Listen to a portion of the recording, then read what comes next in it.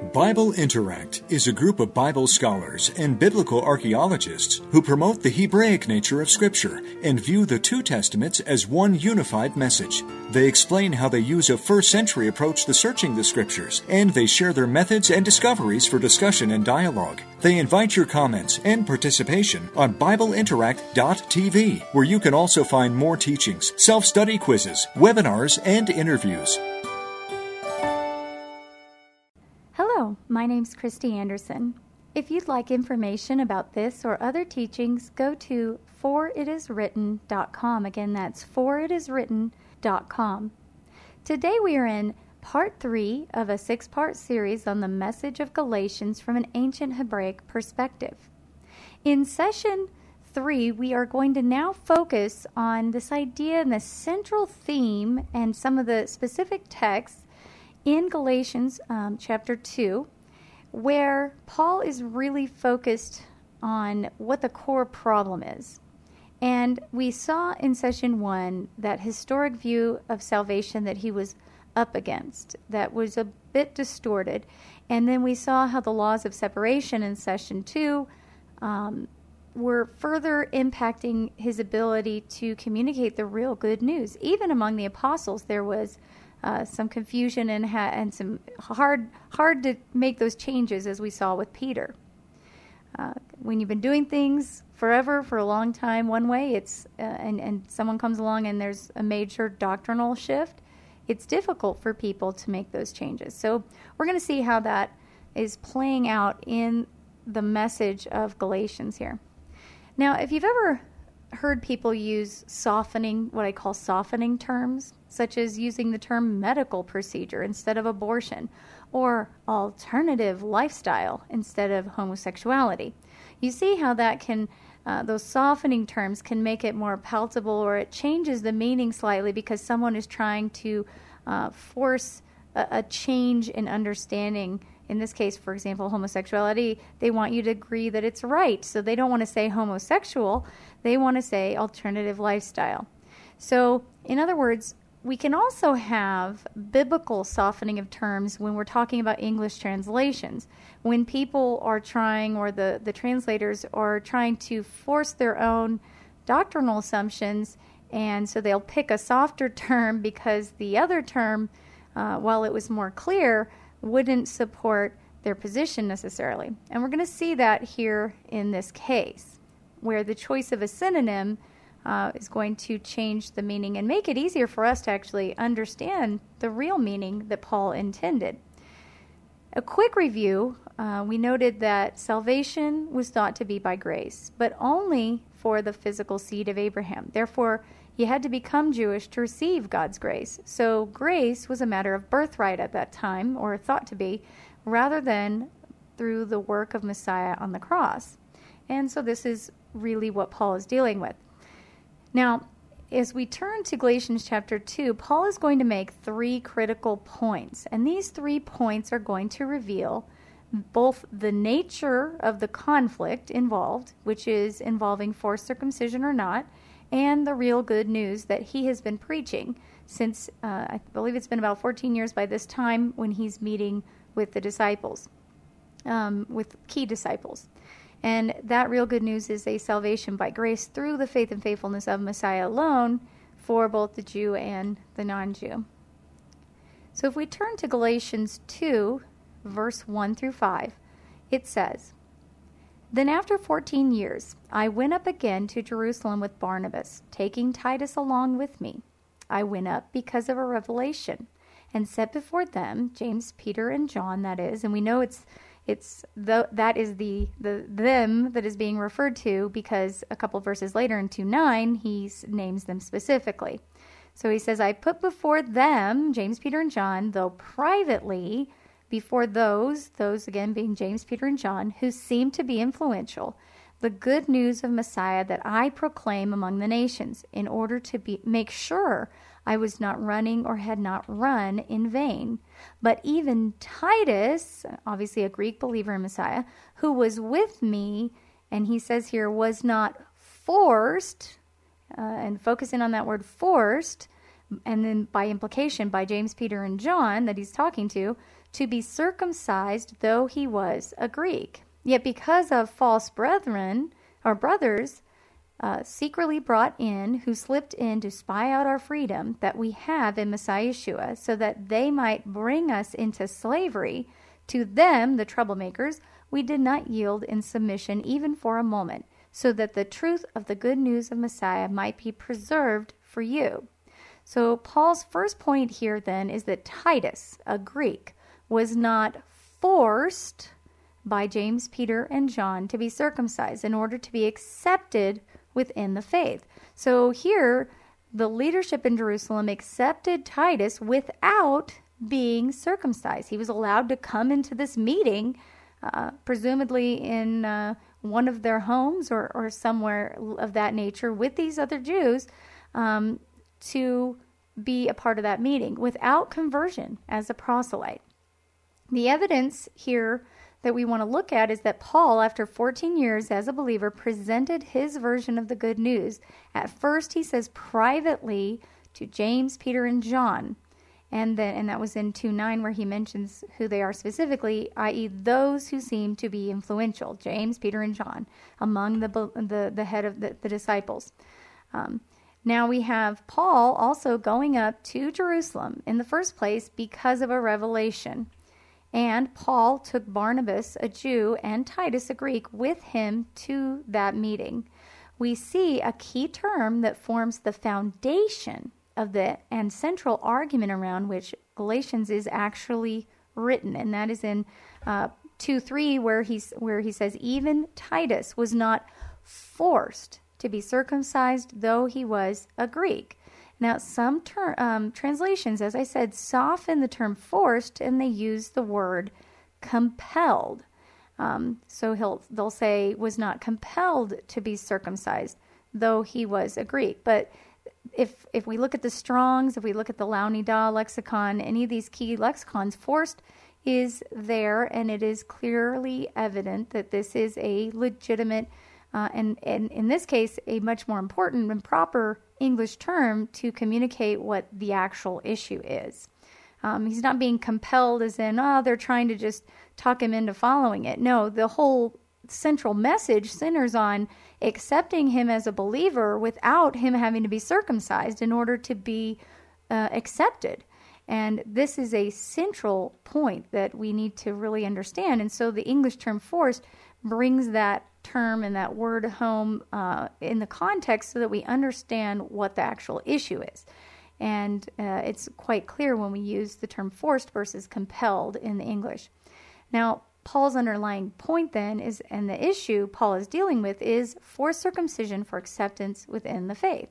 If we combine this with the predominant faulty soteriology or doctrine of salvation, which says, which Paul has then, in this case, successfully then articulated the real good news to key disciples and resisted the influence of those holding the faulty soteriology or doctrine of salvation, that grace by association or status. So Galatians 2:5 then further makes clear that Paul's not yielding preserves the purity of the good news for non-Jews in particular. And so that is his main point. Going on then to Galatians 2:4b and 5, it says, so that they might bring us into slavery to them, the troublemakers, we did not yield in submission even for a moment, so that the truth of the good news of Messiah might be preserved for you. So the question is, what is the nature of the slavery that Paul is dealing with? Submission to what? Well, we know it's circumcision, but not just circumcision in general, circumcision as a proselyte. However, what was good in theory, Gentile inclusion without proselytism or conversion, was not as easy a quick change in practice. But, unwinding old doctrine and tradition never is. So, as we move on now to point 2 that Paul is making in this section of Galatians, in Galatians 2:11 through 13, Peter, he says, he has to publicly rebuke him because he separated himself, in 2:12 there, from non-Jewish believers when men from James came to Antioch.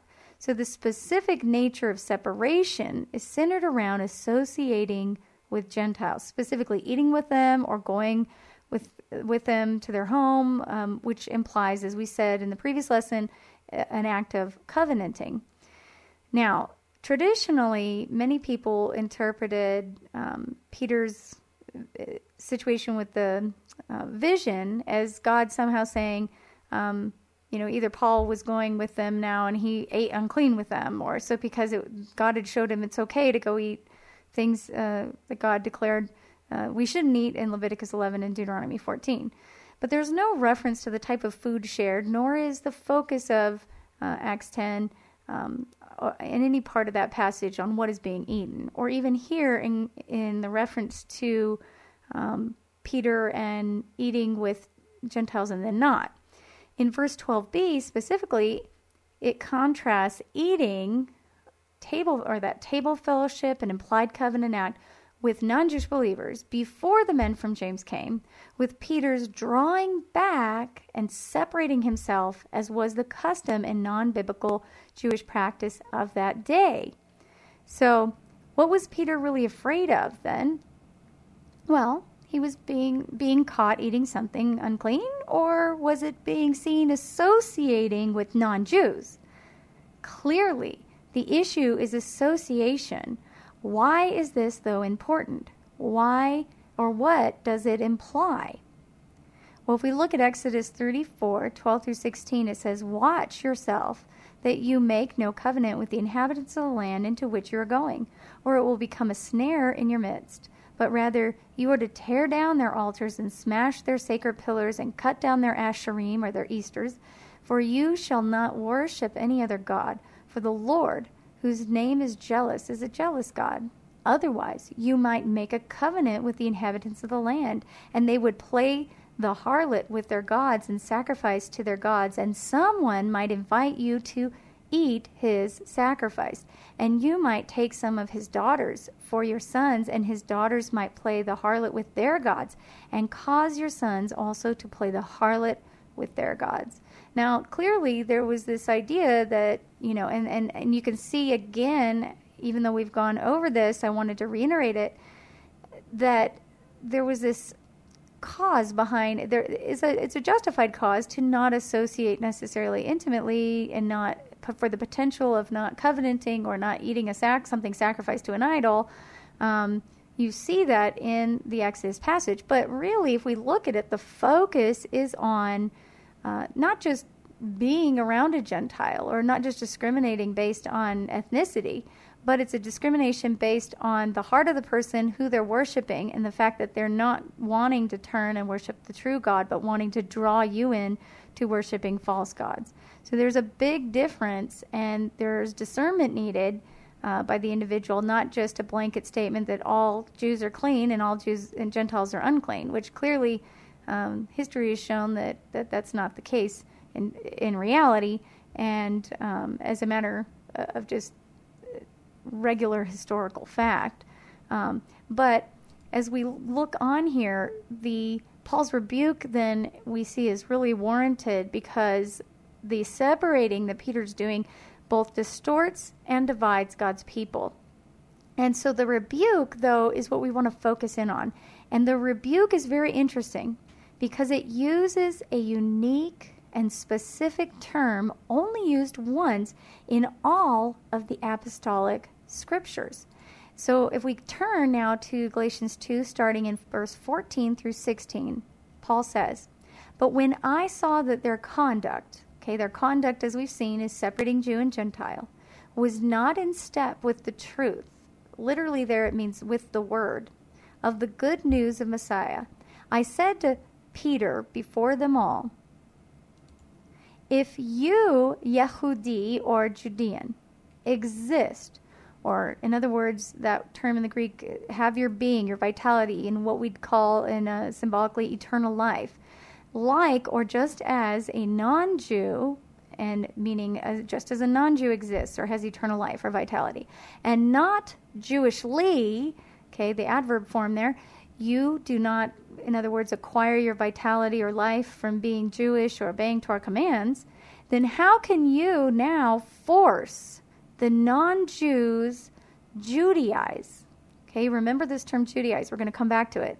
Verse 15, we are rebellious Judeans, or Yehudi, by birth, and not sinners from the nations. Yet even so, we know that a person, or a non-Jewish sinner, is not justified, i.e. not made right with God, by means of or from works of law, but instead through the, or by means of the faith of Yeshua the Messiah.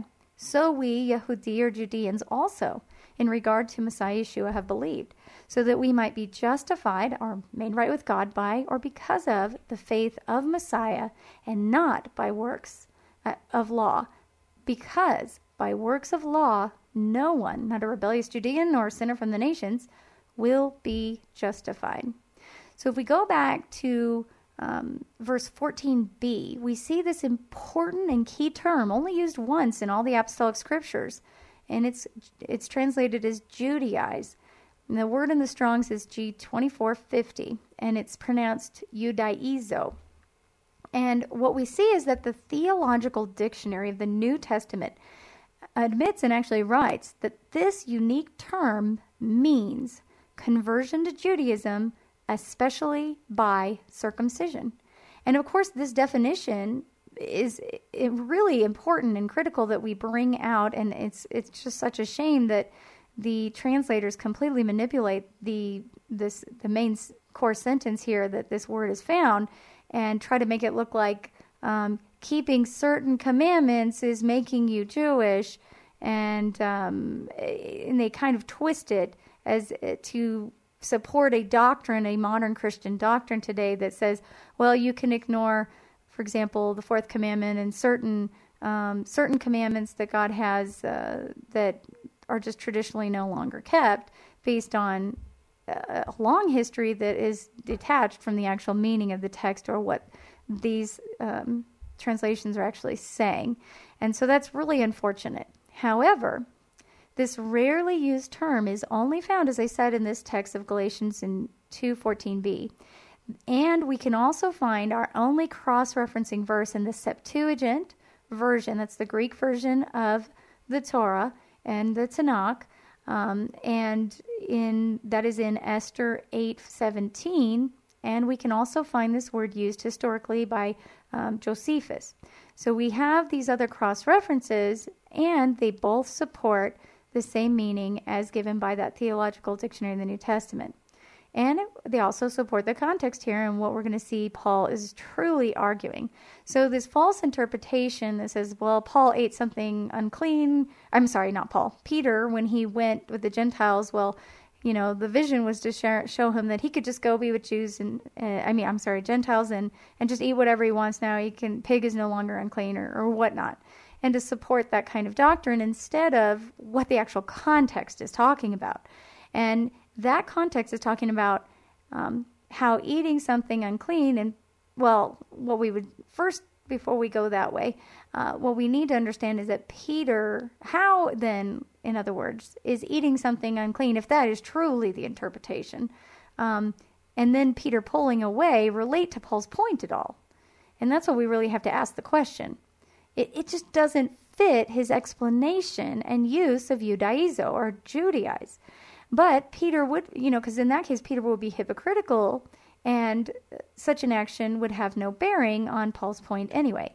So as we look at this, we have to understand that Judaize means conversion, especially by circumcision. And to modernize, I guess, Paul's language, if I were to just sort of put it in modern Christian speak and modern English, as we might say today, it's basically Paul saying, Peter, if you're saved the same way they are, by grace through the faith in Messiah, in your faith in Messiah, why are you forcing them to become Jews in order to associate with you, supposedly righteous Jews?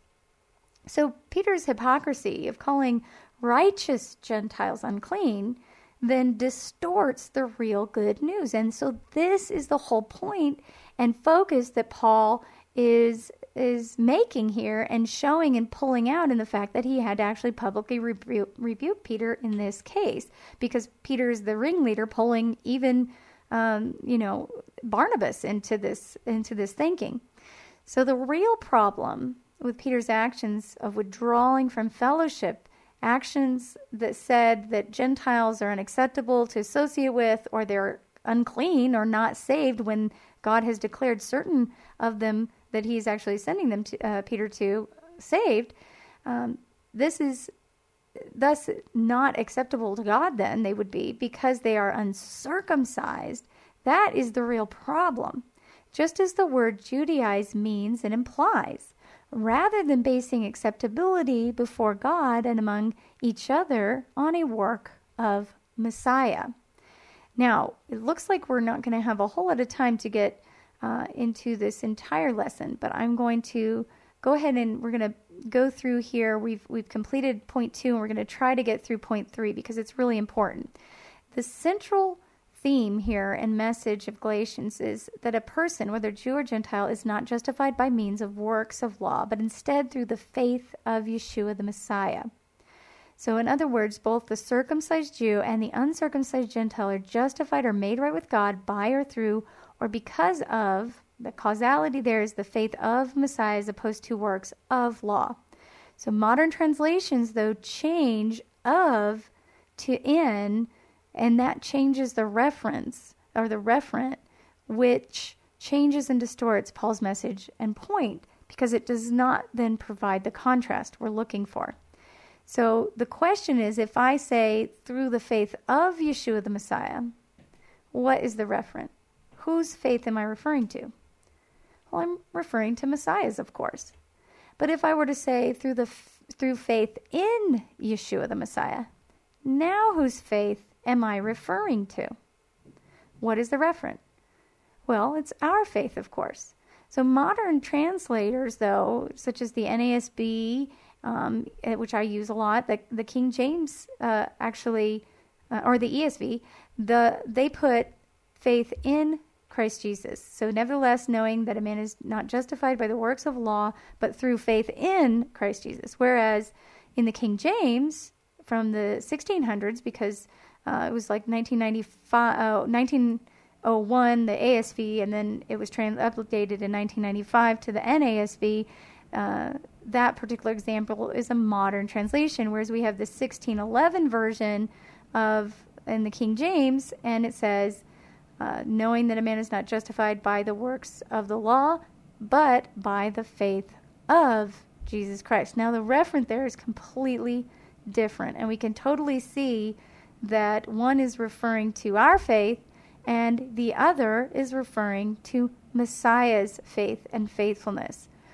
Now, Paul then is addressing the cause or catalyst of salvation by justification based not on our faith and faithfulness, but on his, Messiah's faith and faithfulness. So Messiah's works of faith justified us, not works of law. Therefore, in verse 16, when Paul says, even we Jews have believed in Messiah Yeshua, we see that a circumcised man is justified in the same manner as an uncircumcised man, and that is by the faith and faithfulness of Messiah, not by works of law, since by works of law no flesh will be justified. Now, I wanted to get into more depth on this, but we are going to run out of time in this session. If you want to get the full teaching on that, go ahead and go to foritiswritten.com and follow the links to find the video teachings on this series as well. Again, that's foritiswritten.com. So to conclude our points then, we know that Paul's three critical points in chapter 2 reveal a twofold central message. First is the nature of the conflict is regarding forced circumcision. Conversion as a proselyte is not necessary to receive God's grace.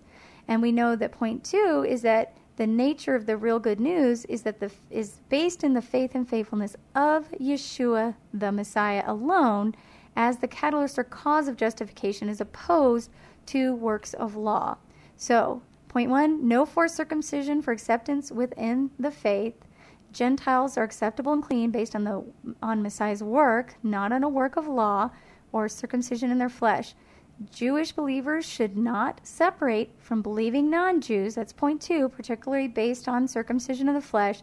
And finally, both Jews and Gentiles are justified based on the faith and faithfulness of Yeshua Messiah alone, and not on works of law or circumcision of the flesh. Thanks. We'll see you next time.